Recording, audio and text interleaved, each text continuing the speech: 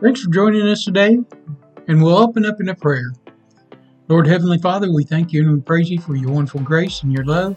We thank you, Lord, for looking out for us and to being with us, Lord. Send the Holy Spirit to help us and guide us and to teach us and to share this word with us, Lord, that we can put it in our hearts and use it for your glory and give you all the praise. Amen. We love sharing things with you that the Holy Ghost gives us. In this lesson, we're going to talk about a young shepherd who did what he knew was right to do, even with the pressure from his family and his fellow Christians and even his leaders. Each week we will explore and share the wonderful Word of God. Let's get right into it. God bless you. Yeah, we find this story right here in 1 Samuel 17. And we see that David had to do what was right instead of what was popular. His father pulled him out of the field, and he had to leave the sheep. And we know the sheep are like fellow Christians, those that follow Jesus. In the Bible, the shepherd is a pastor, and the sheep are those that follow Jesus. So David was sent by his father to take the bread to his brothers and other things where they were in battle. Again, we point out that the bread in the Bible is the Word of God. So David was a good son, and he obeyed his father. David gets to the battleground, but all the chosen of God's people, his special group of people, were afraid, hiding in the hills. His brothers were hiding along with the other soldiers. David couldn't believe what he was seeing. Then he hears the giant Goliath down in the valley between the two armies. This guy is yelling and laughing and pointing at God's people, putting them down and challenging them to fight him. Even the great King Saul, who was head and shoulders above everybody else in his own army, was afraid to go down and face this giant. David was told by his own family, his brothers, who he had really looked up to, they told him to leave. And all of God's army had let the enemy and the size of the giant keep them from doing what God had called them to do. How many Christians today let the size of something stop them from doing what God had told them to do? You see, this wasn't the first battle that this army had fought. With God's help, this army had won many, many battles. It seems they were starting to put themselves higher than what they should have. David wouldn't let this non-believer talk about his God that way. David went to King Saul and told him that he, little David, would go face this seasoned giant. David pointed out that with God's help that he had killed a lion and a bear. These are not easy predators to kill.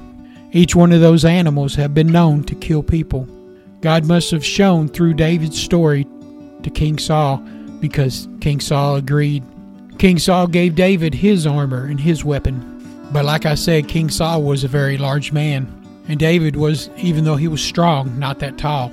David told the king that he could not use these things. They were not proven, meaning that David didn't trust them, being the first time that he would see them or use them. So David goes to a stream. David's looking for something that will help him in the battle. In the Bible, a stream is a flowing Word of God. David takes his staff and he wades out into the stream. The staff is used in a stream to help him stay steady.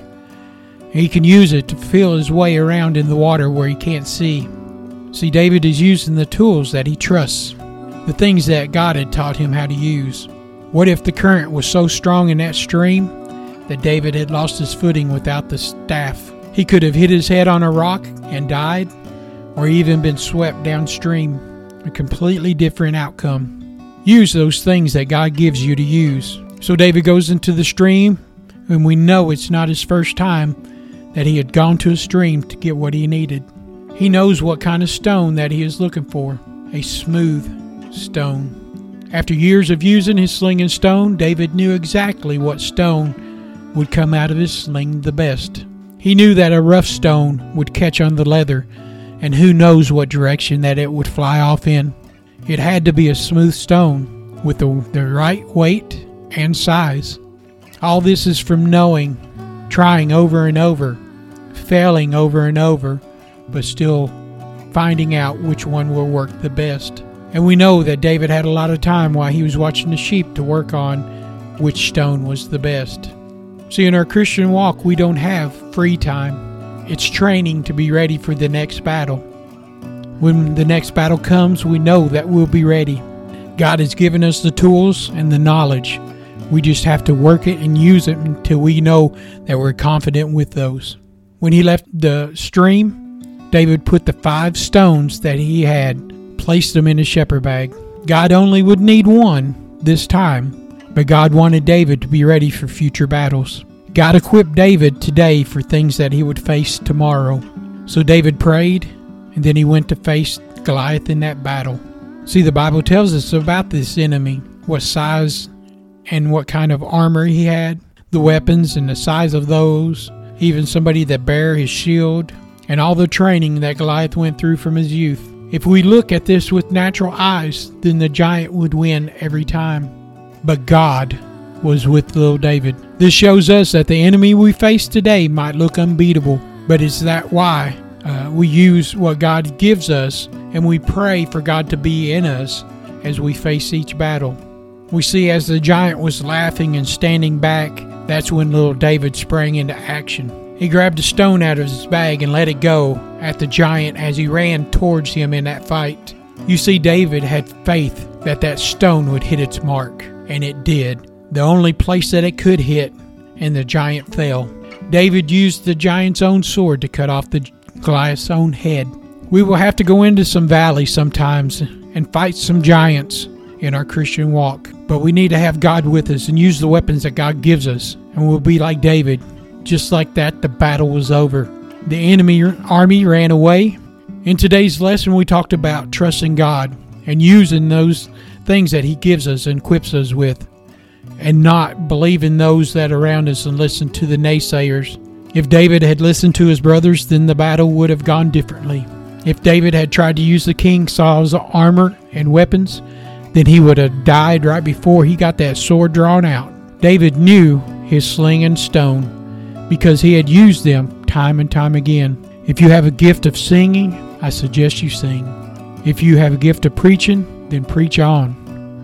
If you have a gift of praying, then pray hard. Do whatever God has that He gives you to use, and use it for His glory and lift Him up. We all have something that God has given us to use for Him that will win the battles down here. Battles are not easy, but they are winnable in the name of Jesus. Well, praise the Lord, and we thank God for that message and the lesson about using the tools that God gives us and doing what we're supposed to do no matter what kind of pressure comes against us, whether it's from family or friends or those in leadership. If we do what God tells us to do, we'll do it all right. We'll close in a prayer. Lord, Heavenly Father, we thank you and we praise you, Lord, for your wonderful grace and love. And we thank you for loving us and giving us the opportunity, Lord, to work for you and to do what your will. Ever strengthen us and give us the ability, Lord, to stand for you. In your holy name, amen.